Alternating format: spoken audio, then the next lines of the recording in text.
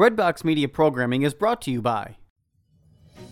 We've got good news. The world is open again, and people like you, people of faith, are traveling to Catholic sites around the world.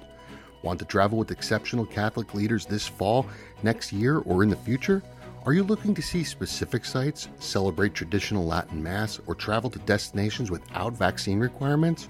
We are here to help you deepen your faith on pilgrimage.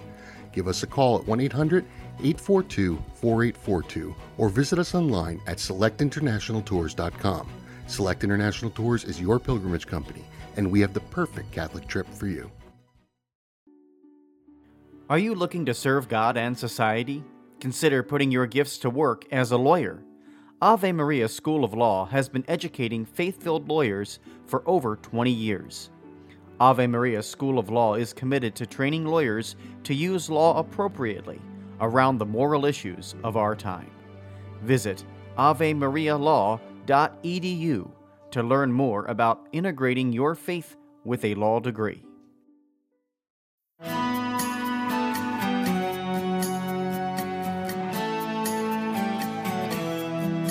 Welcome to the Will Within podcast. This is your home for shared stories of hope, perseverance, will, and inspiration. Join us today as we share another story that brings to life the underlying beat of our lives. Consider us your virtual friends. Let's get inspired.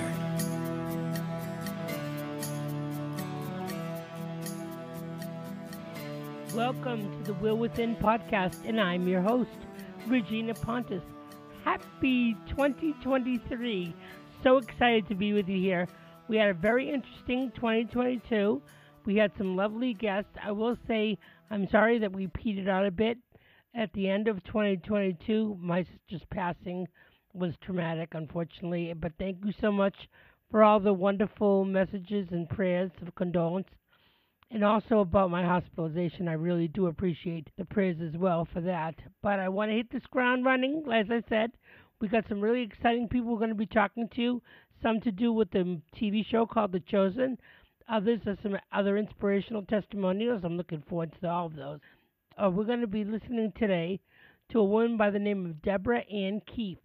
She is the author of a book called Canto Divina, and it's about music, medicine, and scripture as well, incorporating all of those elements into helping people with Alzheimer's, dementia, etc. She's charting a wonderful course here, so I'm so excited to have you listen to this. So without any further ado, my conversation with Deborah.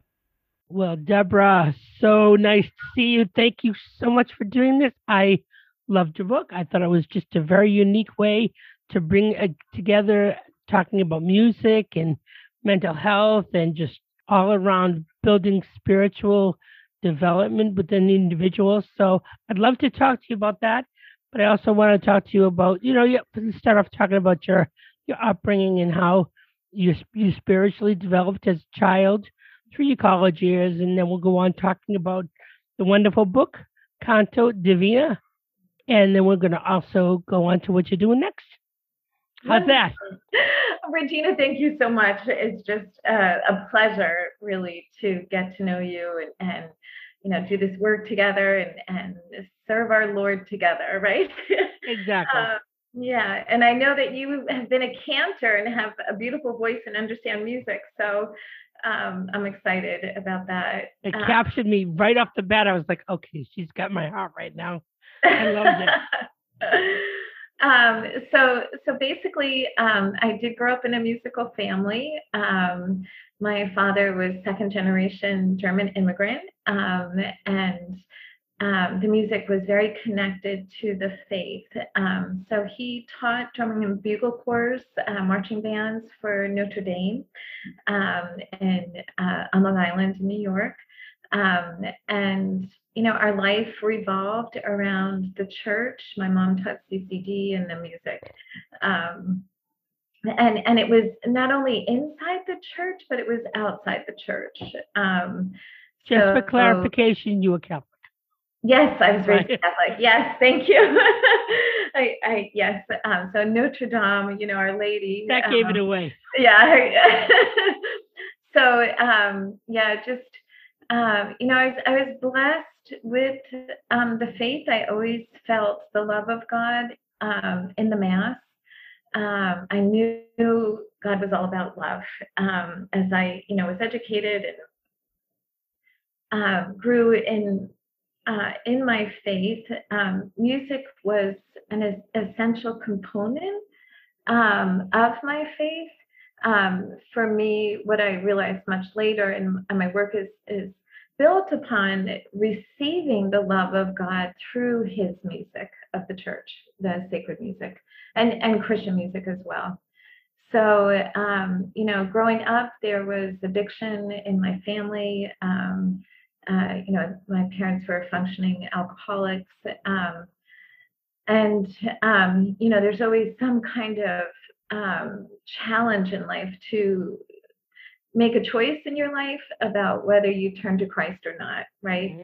That was the challenge in my family. My parents were hard workers, and we had a good life on the east end of Long Island, but the alcoholism ended up destroying the marriage. One of the challenges there was that my parents were very active in the church, and the priest who was working with them wasn't upholding the values and beliefs and morals of the church as well. So that put a sword in my heart, if you will. The divorce is so traumatic. How old were you at this time? I was 14. Okay. So that's that's about the time people start to question anyway. Right. So it just added to it, yeah. Right. Yeah. It's a normal time to question, and one priest is not, doesn't represent the whole church. It's just, my personal experience. I did go on. I was confirmed and, attended church regularly, loved it, played, my flute for, the contemporary music service, and attended the more traditional service as well. And just, that was the faith question, the struggle that I had going forward. So as I went off to college in Boston, I went to Boston University,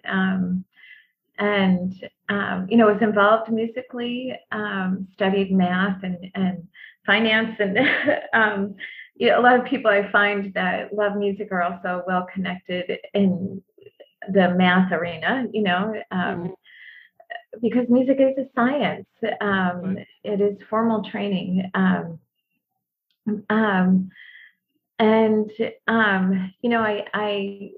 was married a few years later, married Methodist. And so I never really formally left the faith. But, my focus in my marriage became, loving and serving God in another way. And the Methodist faith is known for their hymns, and their church dinners, which we did a lot of.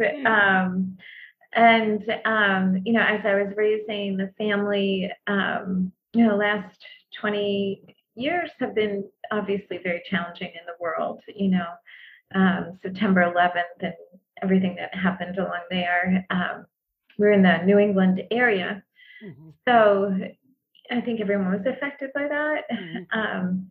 But what I was doing with my work with music, I was teaching and performing on flute. I also became certified as a kindermusic educator. And that's really where I started using music to reduce stress, to relieve anxiety, to, elevate, heal depression, and then process trauma and grief, because we were all began living in this world that had been turned upside down by the terrorist attack. You made a good point about you were doing this not only for yourself, but you recognized the connection other people were having with it, right? Yes. Didn't you start doing that at nursing homes? Yes. Yeah. Talk a bit about that. So later on, after raising a family, went for a master's in social work, did the research to see how music was working as medicine, and worked in Concord, New Hampshire, in a hospice environment, where I coordinated volunteers and taught them how to use music as medicine for Alzheimer's patients, and for patients with anxiety and depression. My favorite story from the book, it seems like everyone loves to hear, is I was bringing a few volunteers, training them how to use a reverie harp to use this work with Alzheimer's patients. I don't mean to interrupt you, but can we point out the fact that you specifically say that these people that are doing this practice that you're educating on, they don't have to be musicians? Oh, exactly. No, I'm so glad you said that, Regina. No, this work is for everyone. That's, if I have any frustration now, is, once you understand the science of it, anyone can apply it. It's probably my favorite thing to do right now, is to teach the science so that more people can apply it in a way that's appropriate for them. You don't have to be a musician at all. I seem to have a skill in taking the medical science, if you will, and research, and making it very applicable for, everyone. So yes, it's really, the science is about brain waves and sound waves and how they connect. Once you understand frequency and sound waves, and how the body receives it, you can very quickly apply this work in a variety of ways. So with the Alzheimer's patients in hospice, I had a reverie harp, which, there's no need to read music. You're just using pitch and rhythm to connect to the mind and the heart, to reduce anxiety, and then, predominantly at first through rhythm and beat, and then secondarily through pitch. So for instance, a higher pitch resonates with a higher brainwave, which tends to be what happens with anxiety. So as I worked with this patient, Alzheimer's patients are most of them filled with anxiety. I started at a higher pitch, in a rhythmic fashion, plucking one of the strings, a higher pitch string, just to connect with him.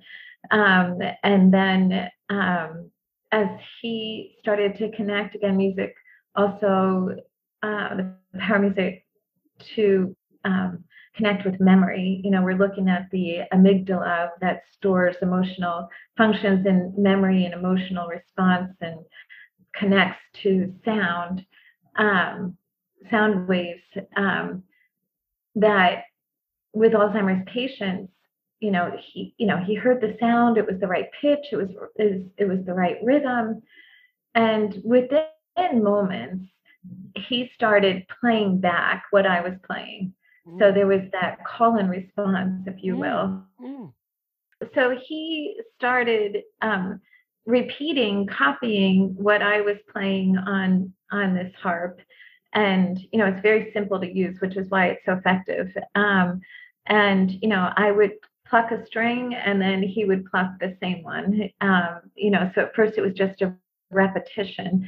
And then he started plucking different ones, which was amazing. And so we were composing together. And as that happened, he started speaking. Now, he was end-stage Alzheimer's. There was, not any verbal response. So, cognitively, he was, wow. There's nothing, no communication with his wife. He was lost in the world of Alzheimer's.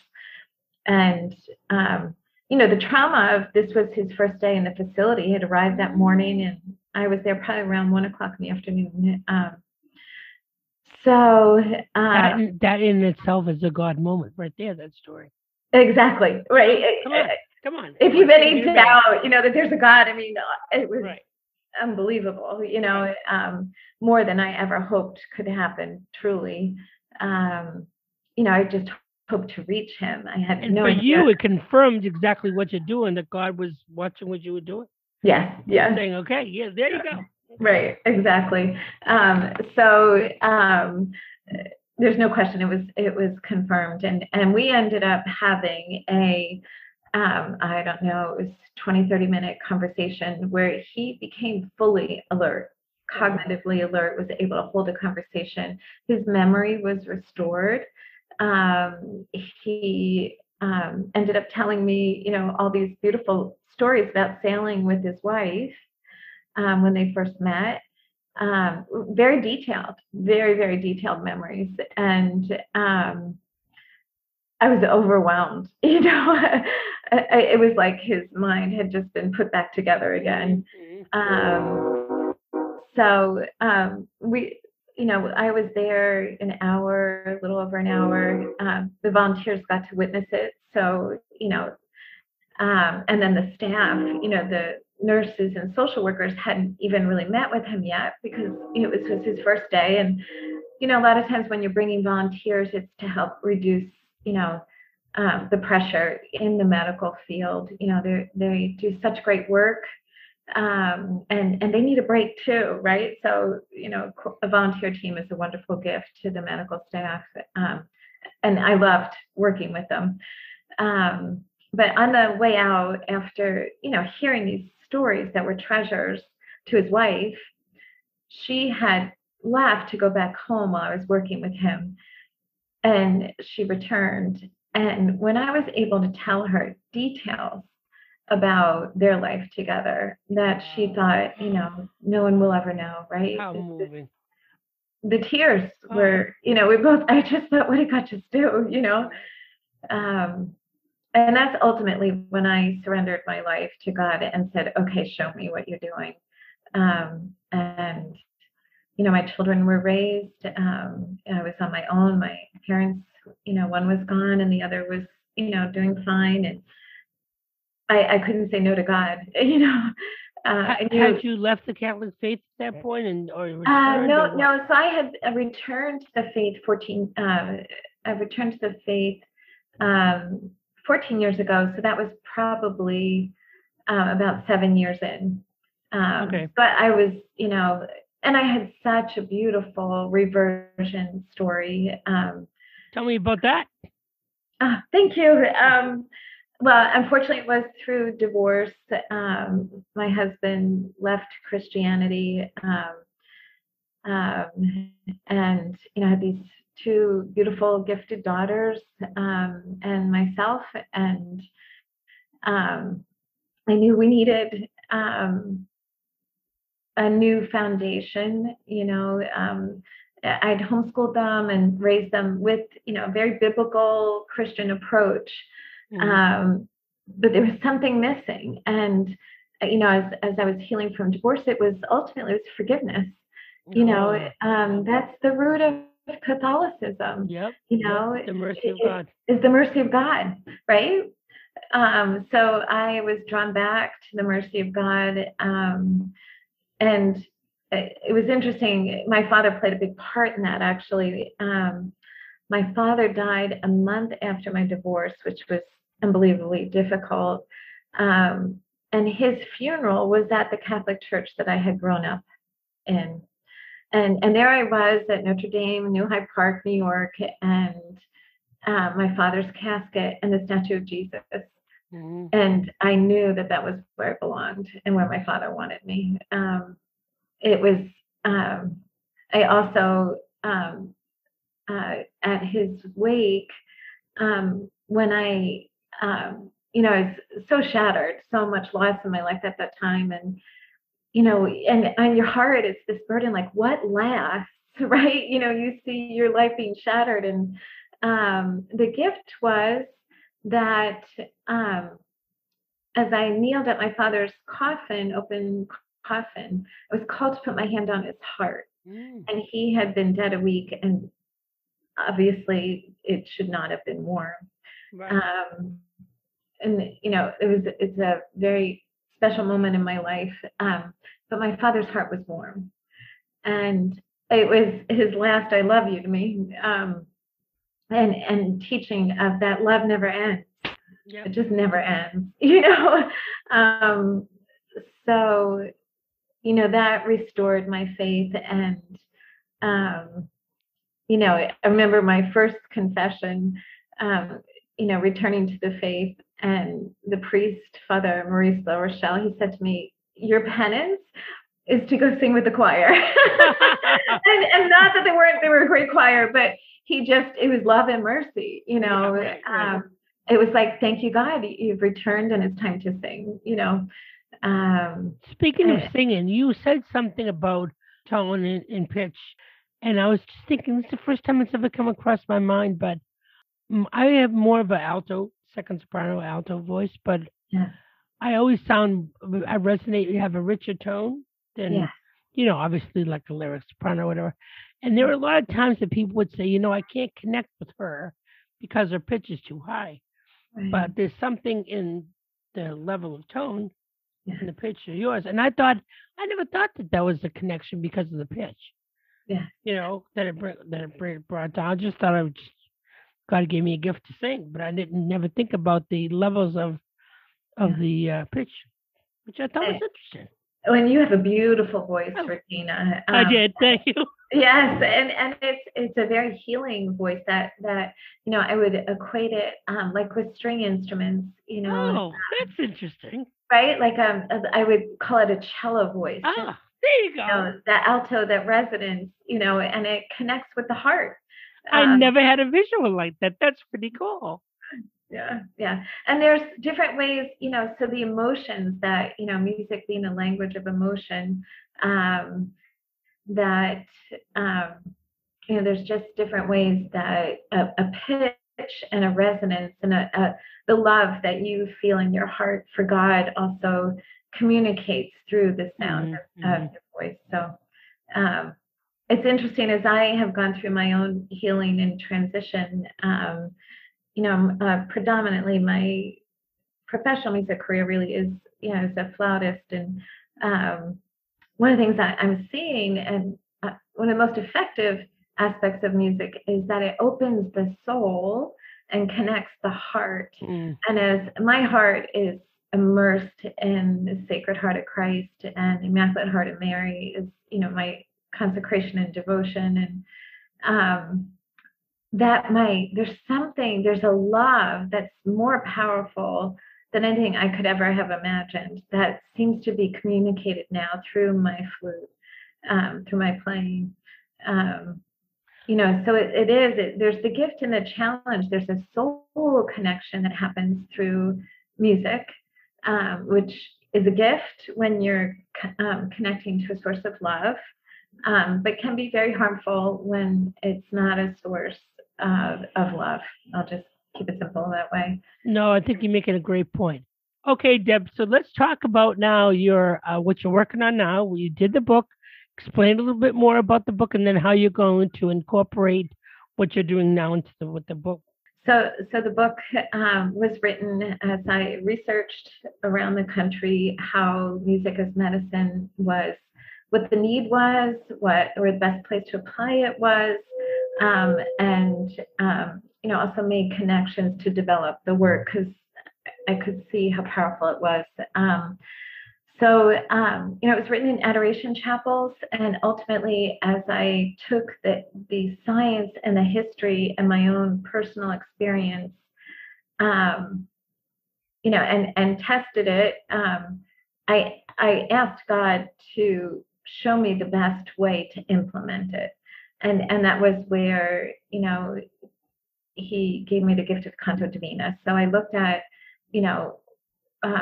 it was very clear after seeing what was happening in the world that Catholicism was going to need to lead the way in evangelization through the crisis we were in. I love St. Augustine, when you sing, you pray twice. So I knew the importance of repetition, and to integrate a process of healing and transformation into the church through music was my goal. So God brought me to Lectio Divina, which I love. I've been a devout reader of the Bible.